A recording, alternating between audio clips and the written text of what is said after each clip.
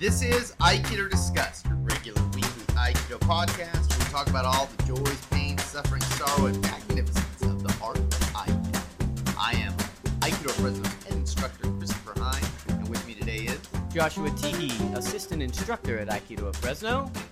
And Maya Swan McDaniel, and student at Aikido of Fresno. All right. There it is. Here we go. We're ready. We're intro. Now we're intro. Let's go ahead and just straight up, before we do anything else on this episode, give all of our props and thank yous to the people who help support this podcast, and ensure that you can hear it week after week. So, patrons. All right. So And we're I'm gonna go looking ahead at and Maya. Get that out of the way. Okay, so thank you so much to our patrons. They are Rob Kitson, John Smith, Urbano, Lenny Acuna, Jim Sullivan, Matt Riley, and Warwick Dean, and Grant Templin. Thank you so much, guys. We really appreciate all your help.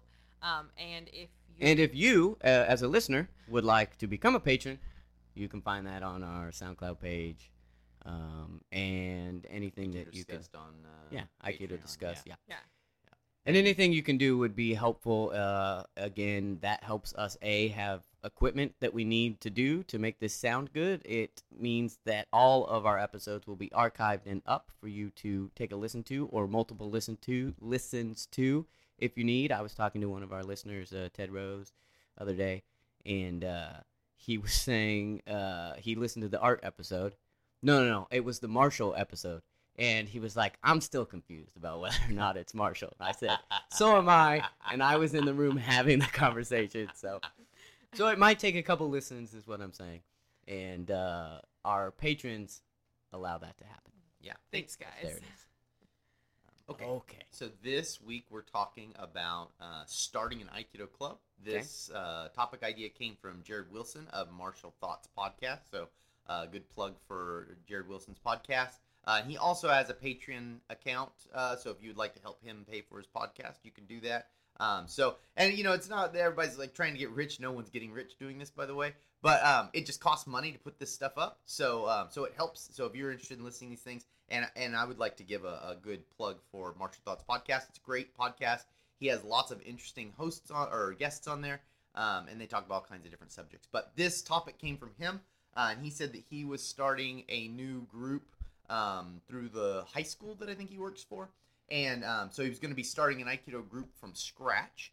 And he was thinking about all the stuff he has to do for that. And then he was like, hey, a lot of people might be interested in that. And he said, he's kind of done it before, so he's got an idea of how to do it. But other people, when you're starting it new, it's like, how do I get a bunch of people who don't do Aikido to do Aikido from nothing?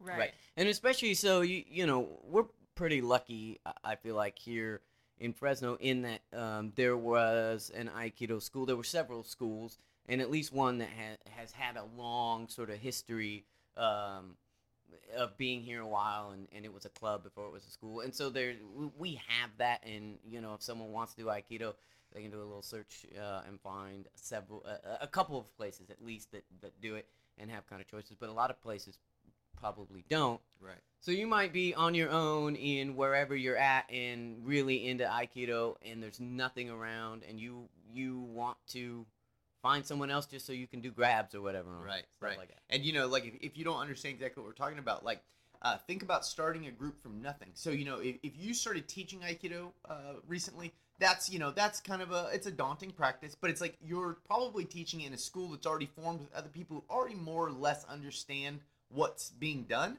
And so you don't have to start one from scratch, but starting a group 100% from scratch is daunting, And I did that. And it's a challenging thing because you're taking people who don't know anything, with no other people to help support you to figure it out, you know? And so that's what Michael Varon and I did when we first started our group, was we just took a bunch of people who didn't know Aikido and started teaching them Aikido.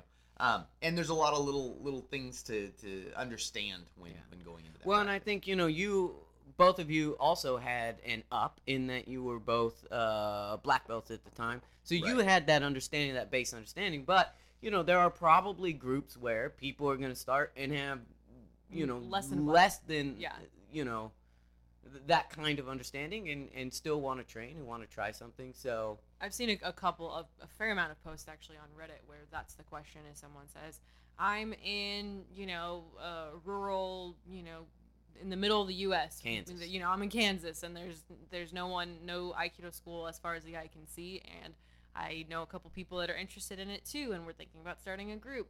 And you know, the person maybe has had a couple years of Aikido, but definitely not a black belt, and so that's a pretty daunting task. Very daunting task, yeah. But if you're down to do it, then you definitely can.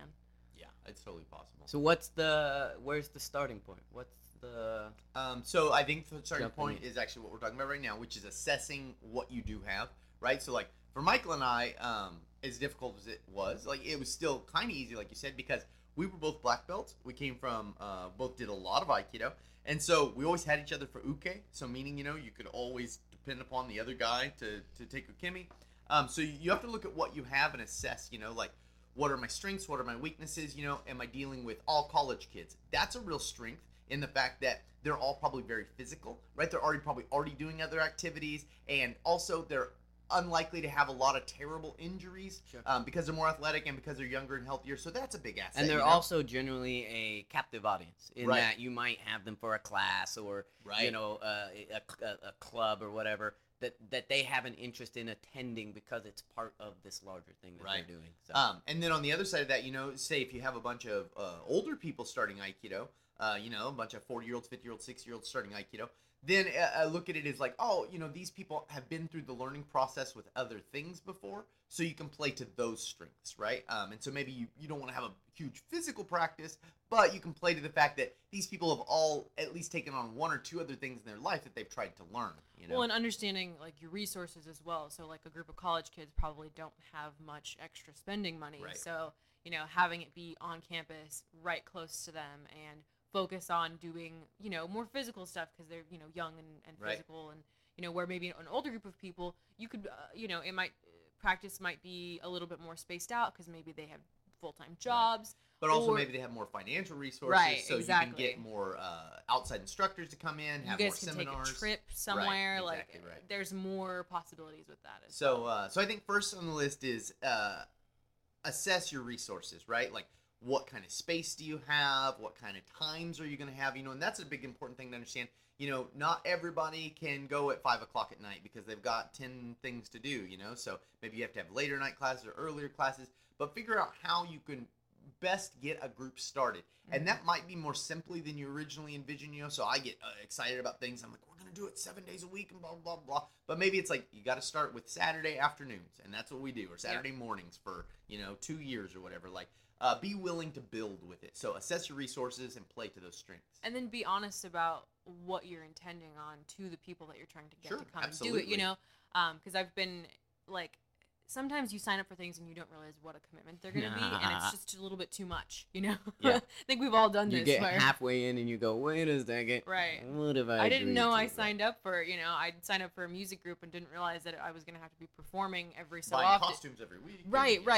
There's all these hidden expenses and just things that I didn't know about. So, if you're approaching friends and other people to come train with you, be clear about what it is once you've decided what it is you want to do with these people so that they know that they can make room in their schedule and financially have the resources to be able to join you. Yeah. So assess your resources. I'd say that's number 1 on the list.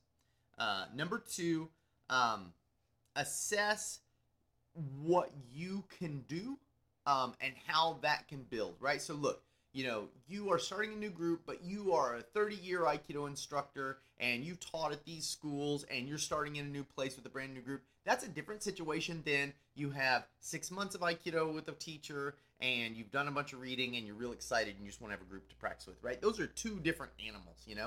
And so be honest with your expectations for the group now and how that group's going to grow, right? So are we growing towards having a bunch of black belts in the dojo? Are we growing towards simply we have an idea about Aikido? What are we trying to get to? Right? And be honest in that, like, you have 6 months. You don't probably know enough to start teaching people. Like, you could teach people grabs and things that are going to help you practice your own. But at that level, probably what you are looking for is someone just to be a body for you so you can practice together. Right. And so don't get some grand idea in your head that you're going to bring these people in and do hardcore sparring or whatever when you may have never seen that yourself. walk before you can run. Nature's rule. You know, yeah. Well, what about also at this level, this stage? So finding those people. So maybe you have friends, and maybe you have like some people around you that are interested. But if you don't, are there ways to go about finding other like-minded people in your area and pull them in and I'm whatever? Still struggling with this myself. That's why I asked. It really has gotten easier for me the last few years here. But that was the biggest thing in the beginning. And I mean, I remember we tried everything. We went to the movie theater once and flyered people's cars, while they were in the movies, We walked through idealized neighborhoods where we thought we would get the kind of people we wanted, and stuck things in people's mailbox, which I think is illegal. We did all kinds of meetup. All kinds of. Then I didn't do it. If it's illegal, I did not. But no, I mean, we tried all kinds of stuff. And Craigslist? You tried Craigslist? Yeah, we tried Craigslist a bunch. We tried Facebook was fairly good, but when in the early days we didn't have Facebook. Facebook was around, but it wasn't like it is now. Meetup. Yeah, we had a Meetup for years. So I don't even know, is Meetup popular anymore? It's still around. Meetup's like a resource where you could offer a class, then people can come on a regular basis and do it. Like we offered ours for free, just to get people interested. We tried lots of things. What I believe is the most important is be consistent and persistent, right? So keep doing it and do it regularly, because I, especially in the beginning, I would try something, I would get a good idea, oh, this is gonna work, and then I would do it and then not get some calls the next week and be like, oh well, that didn't work. Screw that. Right. And it's taken a long time for me to realize that it's like you are not going to get calls right away. You're just going to have to keep talking to no one. It's going to seem like you're talking to no one for a while until people see the flyer 10 times or something and they go, oh, maybe I do want to do that. You had a student come in the other day and we were talking about it later, a new person, and you're like, it's funny, I've talked to this person maybe, 10 times on the phone. I don't know, 10 times is a lot. But, you'd said that you talked to this person and you're like, I thought, I kind of thought they were just one of these people that would just call but never come in. Right. And I was like, yeah, but so it takes people a while sometimes to have it work in your brain before you end up showing up. So I think that consistent exposure of seeing a flyer over and over, seeing something online over and over, and having it work in your brain, even sometimes it takes people a couple months to work up the courage to go try it out or to find the space or the time to do it. Yeah, I started a homeschool program last year, and it's funny because I went to this tabling event, and I left the table event thinking, I talked to several people, but no one came and signed up. And so I was like, oh, that was kind of a waste of time because no one came. All of the people I talked to, almost all the people I talked to, ended up signing up eventually, months later. But they ended up eventually coming. And so it's so weird that it did pay off, but it took a long time. And you've got to be willing to allow for that. So don't just go, no one showed up for 3 months, forget this project. You're going to make a commitment. You should make a commitment probably for at least a year, if you're going to do it, because it's going to take a while for you to build people. And then also don't be sad when you gain people, lose people, gain people, lose people. That's normal Aikido stuff. That's ups and downs. Normal martial arts and stuff. And also be okay with it might be 2 of you guys in the park for a real long time. Oh yeah, I did that for a long time. And that's cool. That's fine. Use what you have together to explore and to have fun with it. Yeah. As much as you can, and that will build. As well. And if you the group, whatever it is, 1, 2, 4 people, whatever, can really get in and lock in, and be good with what you're doing and explore, you're really gonna grow in a really organic and nice way. And I feel like a lot of our school now, where it is because at the beginning we had 3, 4, 5 people who were just always there, always locked in, doing the same things, thinking about Aikido in the same way. And it allowed us to really grow and develop things. We got a solid base in a really nice way. Yeah. And now we definitely have a solid base, and it's only because we were okay, especially as a business, if you're looking at, well, I have 4 people that are coming consistently. Is that sustainable? Well, but at the end of it, you have 4 people who are really good at the thing that you were teaching, and locked in mindset-wise, too. And I feel like, too, having that core group, having fun, and whether that's fun in terms of, we go real slow, everything's just super chill and easy, or fun as in we're, gonna try sparring, Fight Club, whatever level, but like having like a good base of like, because if it's you and one other guy and you don't like that guy, that club's gonna fall apart real fast, and that seems like a no duh, but like, people want to come and want to hang out with other people that are having a good time and that are passionate about what they're doing. I remember Michael and I, we used to have this, so Michael and I taught together for about a year, maybe a little more than a year, just in the park. We had one student for about a year. He was a ex-Marine. He had just gotten back, and we were exactly what he needed, and he was exactly what I needed, right? So, like, we were just, like, training in the fog and training in the mud and training in the rain. We didn't care, we were just beating the hell out of each other constantly, And I remember I was talking to one of the students from the dojo that I came from at the time, and she was like, oh, how's the project coming, how's your school doing? And I said, well, we only have one student, but we're trying to build, and she's like, oh, what ways? We're talking about ways to build. And then she's, oh, what's the training like? And I'm like, man, we'll get out in the mud and we'll train, and then the fog, and late at night we can't see each other, and sometimes we get hit with sticks.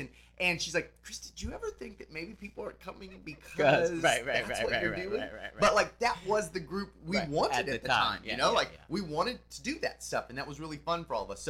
So whatever it is, like Maya said, whether it's, be calm and slow and it's just, something fun to do, or it's, you guys are going to be hardcore into it, whatever it is, it's cool, but just make sure that that's what you're providing, And then also Josh said, and I wanted to hit this, is he said, from a business standpoint, and so look, maybe you're a much better businessman than I am, and if you're listening, this is good chances you are a much better businessman than I am, or businesswoman than I am, because I am no good, but I think you cannot look at it as a business venture for a long time. Meaning, like I spent all this time training, assistant instructing, and then taught in the park essentially for free for years. We charged a very small amount, but it took years to get enough to pay for a little mat. And then I taught in my garage. It's going to be a long haul. So if you're planning on getting money out of this, you could probably just wipe that off the table right now. And I would recommend collecting at least a small fee, because it will build, So like when Michael and I started, we collected a really small fee, and we just collected it until we had enough stuff to start buying stuff for the dojo, which was great, because we bought pads and different stuff we needed. But it was more like a club and not a business. Exactly. It's like, this is our group fund. Exactly right. Yeah. So you really need to look at it as a club and not as a business for probably a long time, and maybe you're real clever at business, and maybe if you're real clever at business, you shouldn't be doing Aikido. I don't know. But Aikido doesn't need business right now. Aikido needs people loving Aikido. Yeah, sure. And I think, from the standpoint of this conversation and where it came from, we're not talking about a business. We're talking about, something different, a club, and especially if it's, tied into a school or something like that. And so also with that, comes keep your overhead low. So if you can teach in a adult school or a school program or a park or a garage or something like that to keep your costs down to nothing, would be fantastic. Well, and if you are someone maybe who does have a starting fund, you have pretty good savings and you're like, I want to spend this on starting an Aikido club. Just, be smart about that, because maybe, your first idea is, I want to get a big dojo, I want to spend a bunch of money. It's like, maybe, don't spend a bunch of money up front doing it until you figure out what you want. Like, I feel like that is something I've been thinking about a lot lately. When you get into something new, instead of buying the fanciest, best gear immediately, try it for a little while. You learn how to ride your bike for a year, figure out what's a good bike, what's a bad bike, what kind of biking you want to do before you buy the fanciest road bike you've ever seen and realize you like mountain biking better. Unfortunately, I spent $6,000 on this bike. Unfortunately, I feel like a lot of people, that's where they fall in. It's like, I'm going to learn to play guitar, and I just bought this Stratocaster. Whatever, I just bought this $7,000 rig, Right. Instead of being like, all right, let me buy this $300 guitar that's totally awesome and can do what I want, and then we'll build from there. Right, and then, maybe you will later spend a bunch of money on, like, a really nice mat and have a place to put it and all that stuff, but, like, just hold it for a minute, and if you've got a good fund, then, hell yeah, that's awesome. Right. But, don't drop a bunch immediately. Okay, so that's logistic stuff, assess what you have, be realistic about your goals and getting students in and what kind of group you're going to form. And then getting started. So it really depends on the kind of group you're going to have. But, so to me, the biggest thing was, can people take Ukemi? because it's just really confusing if you don't understand what the concept of ukemi is to try and get Aikido, right? So to me, one of the first things you need to hit is make sure everyone's comfortable falling, right? So you got to do a lot of ukemi drills, and make sure everyone's comfortable with being in contact with each other, holding each other, pushing each other, stuff like that, because that's going to happen. And start that off really, really slow so you acclimate them to it. Because naturally people, especially, you got a group of people who don't know anything. They're going to want to make it Fight Club, right? Because they're all excited and want to do stuff. And so if you're not way on top of that, then it's going to get out of hand really, really fast. And, maybe someone will get hurt. That would really suck. But it's also just going to make for an unfun practice, all these people scrambling around. I would say really limit your drills and make your drills clear. This is the thing we're doing, right? Mm-hmm. We're trying to achieve this. And don't be ashamed about saying stuff to people, like, that's just too hard to grab for this right now. Or, stuff like that. Because, like, a lot of times, like, you're trying to do Shihonage and you got someone who doesn't take ukemi right. And your options are to, dislocate their shoulder and do a good Shihonage so everyone can see that. Or to say, hey, bro, slow down right now. And quit rolling out of the Shihonage because, I need to show this technique. So just be honest with everyone about that. I think that's really important. So to me, ukemi is the first thing to hit. You have to ukemi and good tai sabaki, good ability to use your body and be clear.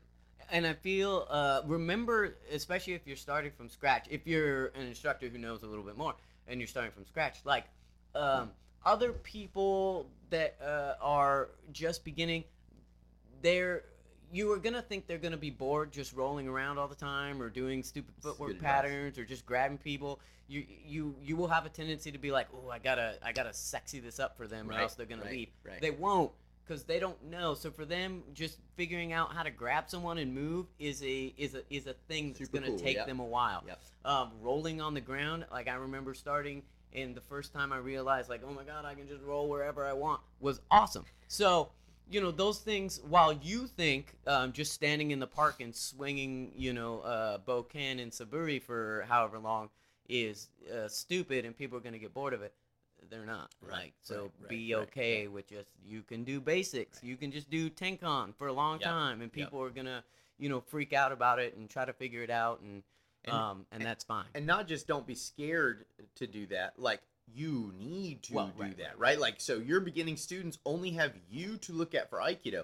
So you have to show them over and over and over what it is. And then with that, Josh hit on another important point, I think, which is try not to teach beyond your understanding. Yeah. I was just going to say. Man, and this is a big one where, it's like, and you see this in well-organized schools too, where some guy gets to teach who doesn't normally get to teach, and he starts pontificating about all this crazy stuff he wants to do because he did this one seminar once 3 years ago, and this guy did this super special technique, and he wants to do it too. Don't do that. Right. Just teach at the level you're 100% comfortable with, right? So you should be able to field any question within the range of what you're teaching easily. You should be able to field those questions. You shouldn't be super confused. If you are super confused, don't be scared to say you're confused and then figure it out later. Right. But try to teach within your capability. And I think this is a good point. And I think, if you get to a certain point, because I think that we did this a lot when we first started out, where it was like, you're exploring something. So we're going to do some stuff that like maybe none of us really understand all that well, but that's okay because we're working on it and we're working on it together and we're trying to get to a point. What I think happens a lot of times is instructors, instead of teaching, they want to work on things that they want to explore and themselves. They want to say they're teaching it while they do it. Right. Yes. And so knowing that difference, knowing like either I'm teaching this or helping you to grasp this concept, or I'm working on this concept on my own, and I might do that through, using other people. Right. But be clear about that, otherwise stuff's going to get crazy really quick. Well, and I was going to mention, kind of in conjunction with both of those things, like, know what your role and what everyone else's role in this club or group is. So, like, is it structured like you're the teacher and everyone else is kind of students and you're teaching things? Is it more fluid? Is it completely democratic where you've got a couple other people that know Aikido kind of and you take turns kind of saying, let's do this, let's do that? Like, what is it? Because I feel like that might bring up a lot of moments of concern and confusion and frustration. Right. If, say there's another person who's also done some Aikido and you've done some Aikido and you're saying do it this way, they're saying do it that way. Like, probably shouldn't hash that out in front of the rest of the group, you know? Right. Like, figure out before who's leading the thing and just listen to that person as, you know, they're leading it. We're doing it their way. And I think that's a good thing, and that's something we should maybe talk about. Is like, how do you set that up? I mean, it seems to me like you got to have a leader, and so if there's one person that's leading, and you can just follow their leader, that's going to make things easier in a lot of respects. But maybe that's not how the group should be set up. I mean, well, and in that situation that you were talking about, where it's something new, no one knows anything about it.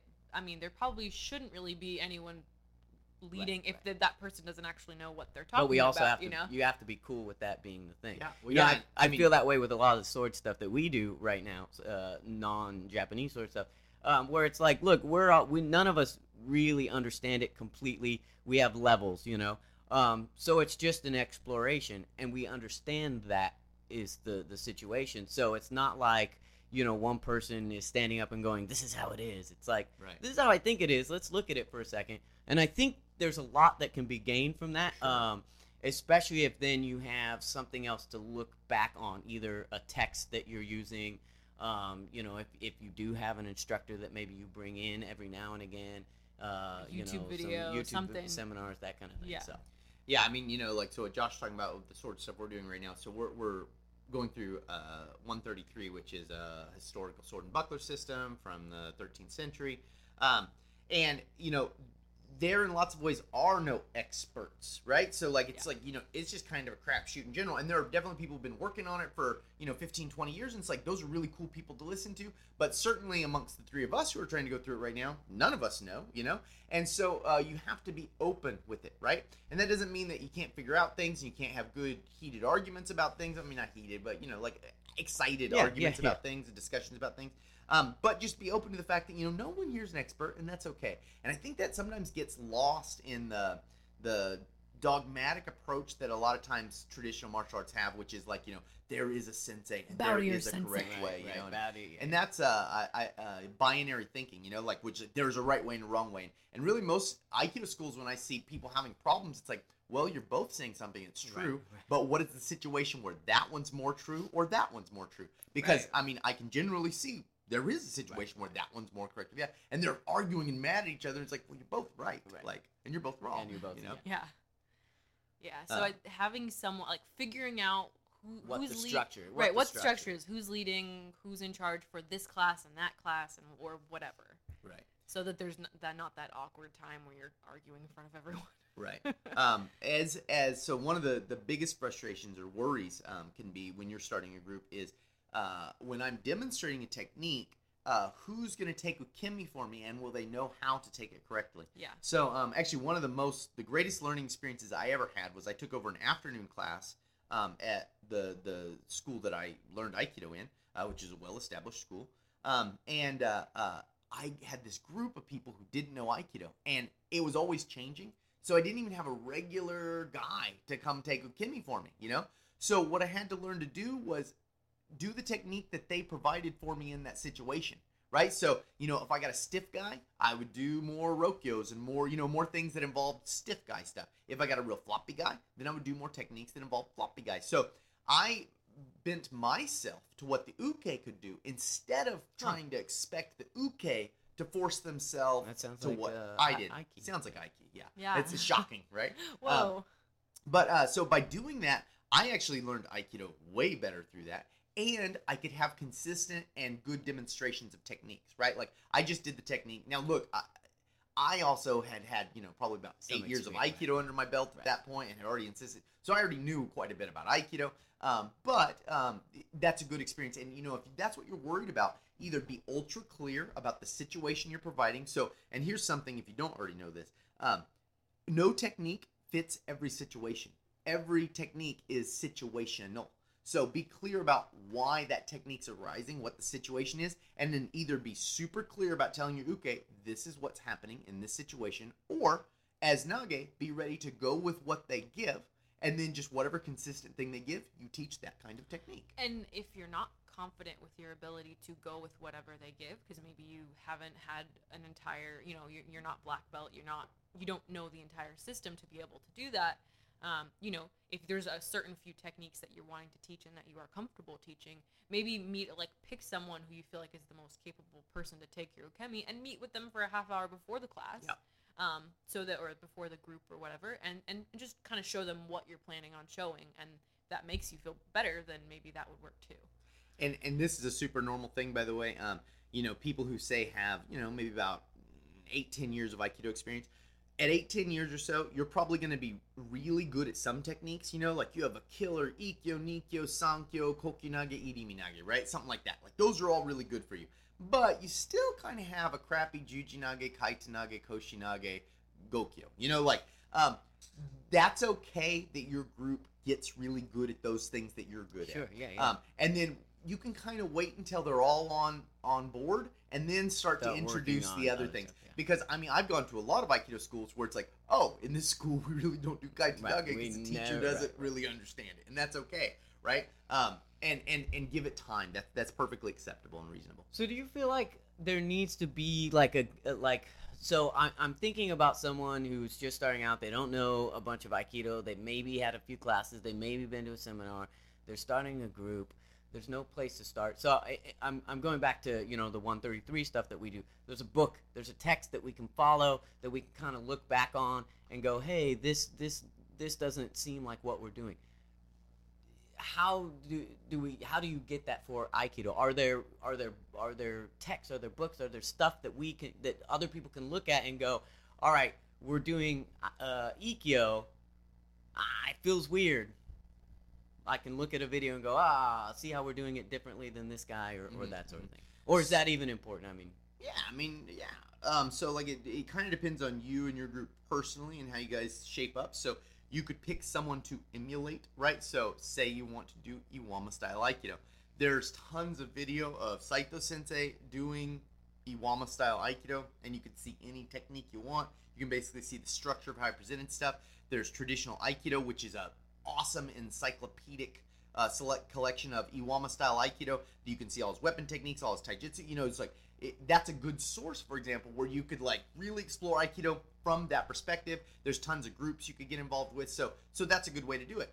Or you can kind of have a little more eclectic approach where you say, I'm having problems with Ikkyo. Let's look at how Shiota does it. Let's look at how Saito does it. Let's look at how Ueshiba does it. Let's look at how So it depends on what's better for you guys, but I would say be clear about what your approach is to that, right? So if it's Iwama, then it's Iwama, and don't all of a sudden throw in some weird Yoshinkan that you don't understand, right? But if it is going to be eclectic, don't say, well, we only do what Saito Sensei does, and we never do what Shiota does, or you know what I mean? So if it's eclectic, it's eclectic. If it's a style, it's a style, Yeah. Seems like it'd be cool to do take a book club approach or something too, if everyone kind of wants to educate themselves together, instead of one person teaching everyone else what they know, everyone could get a book, just to find an Aikido book that is well-known, maybe and read it together and go through it together. Exactly, yeah. I belong to a Meyer group, which is a German Lichtenauer tradition. So it's a historical European system. And, sword fighting. Sword fighting. And stick. Anyways, so it's a German system. Well, so the group's set up where there's one guy who's the main leader and he's been doing it for a long time, but he really has a cool approach, which is hey, if you guys want to read a section and then present something, you should do that. So and he's saying, I'm not an expert on all this stuff. So if you got something you really want to work on, do that. And that's Maya was saying, a book club kind of approach. And I think that's a good and valid approach to take. And humble as a teacher, So as an instructor or as a group leader, whatever it is, you have to kind of realize your own bullshit in the midst of all this. And if you don't do that, people are going to start to see through that, and then everyone's going to be contemptful about it. And you can't be the only person running everything. It's just too hard. Right. And if you are, no one wants to really be under you. It's not fun to be under someone that's got a power trip and wants to control everything, know? So you got to share that with other people. And then, so I think another thing to talk about is, your school's doing well, or your group or whatever, club is doing well. How do you want to proceed, right? So as you start to get a better base and you have a more regular practice and you've collected some funds, what do you want to do? And I think this is an important thing to realize how deeply you might want to be involved, So the progression I took was basically, park, garage and backyard, a public official school, right? And so it's like deciding if you want each one of those, because when I took over Aikido Fresno, in some ways it wasn't what I thought it was going to be. And that sounds weird because I had actually studied Aikido Fresno. But it's like I had to make concessions. When we were in my garage, it was Fight Club. Right. We're throwing each other against the wall. Right. Everyone's, young and vital. And so, like, we could have that, and I could have whatever I wanted. I remember I had a thing on the website that said, like, if you're not serious about Aikido, don't even come. Right. Because it was just like, it's hardcore, right. Like, I didn't like to talk to people on the phone. I'd be like, well, if you show up, we'll talk. If you don't show up, we're not going to talk. Here's the address, right? And that was the attitude I had. Come to my backyard. Exactly right. Yeah, and survive or don't. That was the feeling I had. And then, like, I remember once I was on the phone with this person after I'd taken over Aikido Fresno, and I was just really curt. And one of the students was like, "Is that how you talk to everybody on the phone?" And I was like, "Yeah." And she was like, that might not be good for business. Right. And I was like, well, if they don't care about Aikido, what do I care? And I was like, this is a different thing, Chris. Like, I had to realize that, like, it's not my own little thing anymore. It's become bigger, And so then I had to, like, we have to have kids classes. We have to be able to have senior citizens come. We have to be able to, different people have to be able to include them, because that's part of getting bigger. Right. And so if you don't want to do that, that's cool. Right. But just don't do that. But understand that as you become a bigger and bigger school and have more opportunities, you have more opportunities and have to provide for more people. More responsibility comes with that. Yeah. Awesome. And what do you think about, I'm just trying to give options for people. So let's say you have a club, is it a good idea as a club to go travel somewhere, and if you can, and do seminars and or classes in that way? Would you suggest, like, if you're just starting out, bring an instructor in to come and give you some ideas to kind of set yourself as you begin to grow? If you are just starting out in Aikido, you got to, say you're in the middle of nowhere and you are starting out and you have very little Aikido experience yourself, I think going to seminars is an absolute must. I don't go to a lot of seminars now personally because I'm real clear about what I want out of Aikido and what I need out of Aikido. But when I first started Aikido, I went to tons of seminars, right? And so you have to get around other Aikido people and understand how it works, right? And it's good for you, and it's good for your group, especially if you've had little previous experience to Aikido. So I think going to seminars is absolutely essential. Having people come to you is costly, and so it depends on your group, right? So if we were talking about a group where it's like, everyone here's a retiree who has, over $200,000 in the bank, and everyone can help support the group, and you can afford to have an instructor come for $2,000 for a 2-day seminar or something, then cool, do that. But having someone come is very cost prohibitive. So unless you've made good connections, and that's possible too, you reach out to a group that's maybe a few hours away from you, and you're like, hey, can we come see you sometimes? Then maybe you can come for not a whole lot of money, don't say that to them, by the way. That's really rude. What you do is you make good connections to them, and they offer. But but that's the kind of thing you want to build, those kinds of connections. But yes, you have to get experience and hands-on with other Aikido people. Otherwise, your Aikido becomes isolated and kind of weird, And there are plenty of those happening around the country, So, well, I'm just, even if you are in a place that doesn't have Aikido anywhere close, you can probably within 4-6 hour drive, whatever, get to some place where they'll have a seminar, or stuff like seminars in Vegas or something, like big groups like that. Go to, and it's great because something like that where there's maybe 10 teachers instructing or something, you'll get to meet the teachers plus their students plus the community that surrounds that. So it's interesting. You'll get kind of hooked up. And then kind of I want to throw this in there too. Don't feel like you need to sign up with some organization. Now, if you do, you do. But don't feel that there's a pressure that, like, oh, we won't be legitimate if we don't belong to organization XYZ, right? Like, don't feel like that. Do your own thing. Let yourself grow. If that becomes important for your group, then let it become important for your group. If not, there could be reasons for you to want to be a part of that. Of course. And especially depending on what your students deem as being important. If your students are like, I would want to have my whatever recognized by some group, then sure, But if your students it's not a necessity. If your students are okay with, like, I know what I know, and that's right, that's the most important thing, then you might not necessarily need to go down that path. Right. Yeah. Awesome. What else? Anything? I think this. Are there really typical good problems that schools experience? Things that we haven't addressed that kind of come up in those first early times? Monitor the number of injuries you're having, right? So like, look, before you know it, all your students can be beat up. Like what I'm saying is, if you're going real hard and the group's not ready for that, all of a sudden everyone's got broke toes, or everyone's and so you gotta take weeks off. Watch that crap, right? And then also, if that starts to happen, modify so more people can stay involved. Reach out a lot. So especially if you're starting a group, if people don't show up for a few days, don't be scared to call them or send an email or a message. It's like, hey, we miss you around the dojo. I would advise against putting some kind of guilt on them. You're not into Aikido. Fuck you. Don't do that. It's stupid.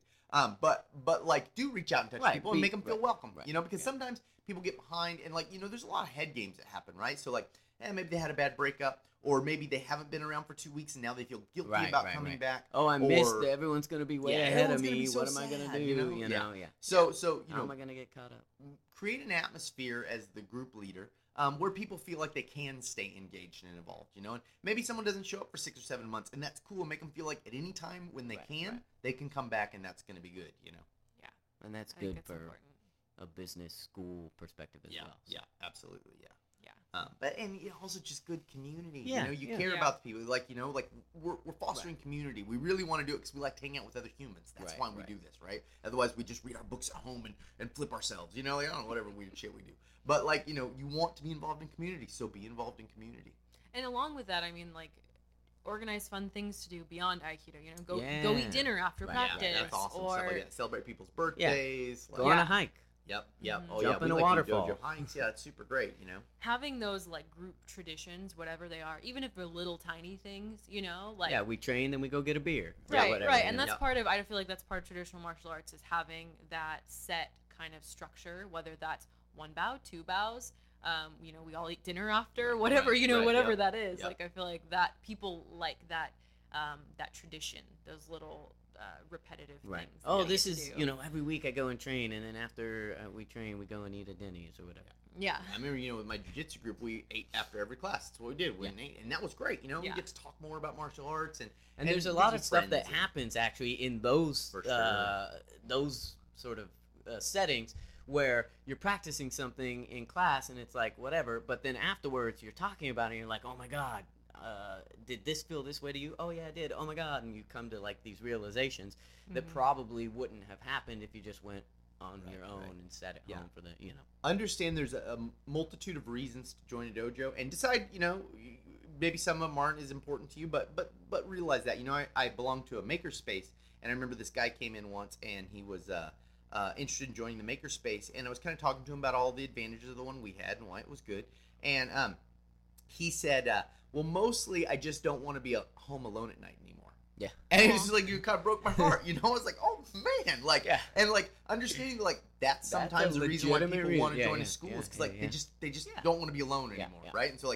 and that's cool too, and I don't want to be alone, and I'm interested in your stuff. You know what I mean? So so make space for people, and it's part of community. It's and a collective community space, because as it'll get bigger, definitely you're bonded to certain people more than others, and so of course you're gonna you have your little group of people that are good best friends, but make sure that the whole group feels welcome, and don't just be oh, the 3 of us are going out after, bye, invite everyone, make it if it's something that everyone can come to, make sure that everyone gets an invite, because people will continue to return for that kind of group and camaraderie, for sure. Whether or not you love that person, bring them in, because they'll keep coming that way, Good. Yeah, I think we hit 44 minutes. Yeah, we hit. Hopefully that helps Jared with. Yeah. I don't know too. If I think Jared's kind of slant was a little different than we took. I think he wanted more how you get the groups doing things. Yeah. From a practical standpoint. What kind of drills and stuff. And we talked about that a little bit. Maybe we can come back. Maybe and that's talk a about whole that other.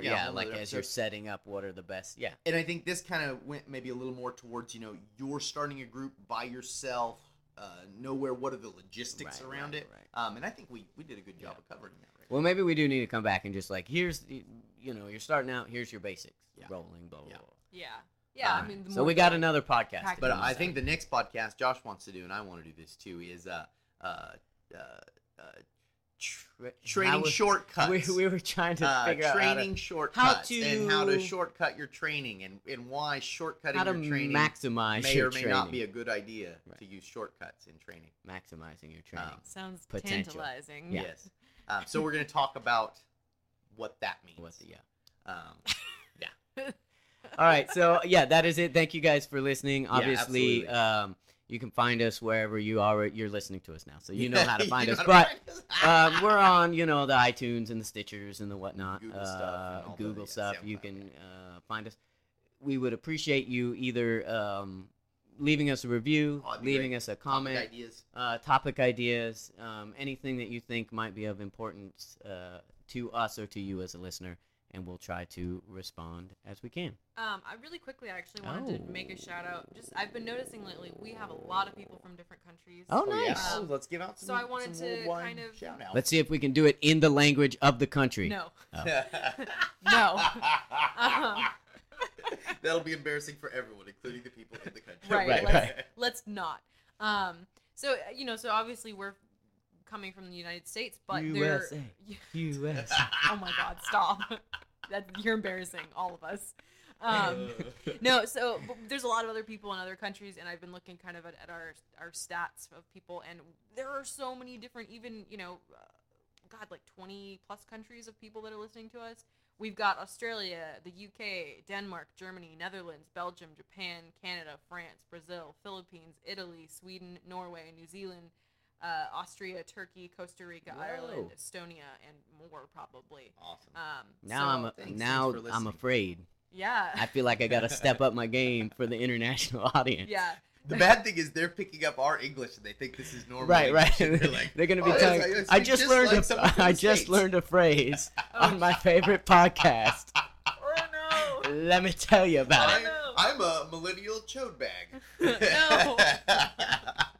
So anyway, thank you to everyone not from the U.S. Also, thanks everyone from the U.S. Well, right. I'm just saying. We're always like. No, that is true. There's lots of American inside jokes and things that we do. So. And we also, I think, you tend to get very. I would love that if you're from another country and we consistently say something you don't know what the hell that means. Right. Ask us. There might be funny because we were talking about millennials a lot for a while there, and someone had sent a thing like, "What's a millennial?" And I was like, "Holy shit! I didn't think that's an American. I mean, it's totally an American thing. A millennial, right. Yeah. So if you don't know what we're talking about, ask because please reach out to us. Shoot us a message on one of our various social medias. Thanks, guys. We really appreciate your patience and your continued listenership. See you guys later. Take care, guys. Bye.